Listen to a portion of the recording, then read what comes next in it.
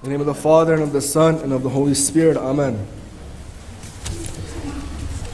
What is the meaning of life? It's a strange question because we might assume that we know the answer, or we live by that answer.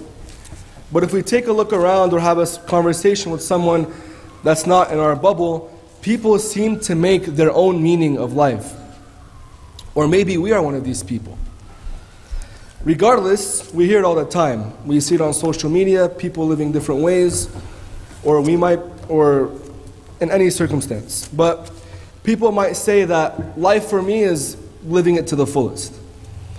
Or life for me is being a risk taker. Or life for me is doing whatever I want. I wake up in the morning, I eat, I drink, I sleep, and I repeat. I take care of my family, I go to work, I have fun.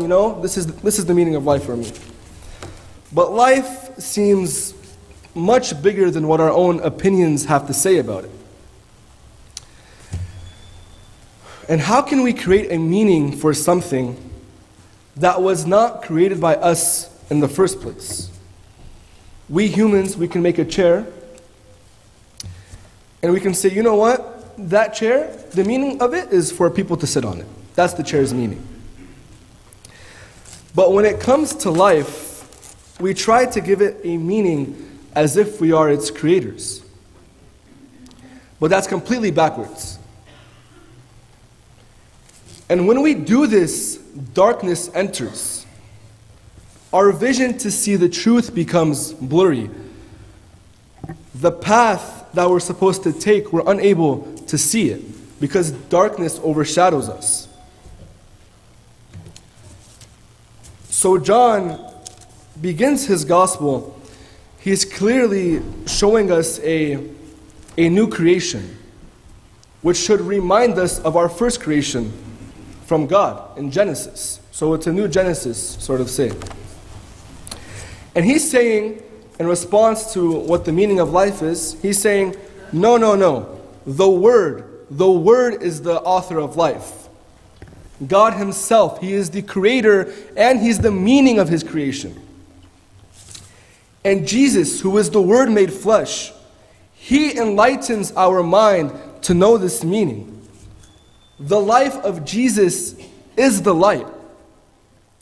And it's that light that overcomes our own meaning. It's the light that shines in every corner of the earth. But when we deny this, when we make our own meanings, we become darkness itself. And the path is not straight, the path is blurry. Jesus Christ, the Word made flesh, he is the God who became man. He is the meaning of life.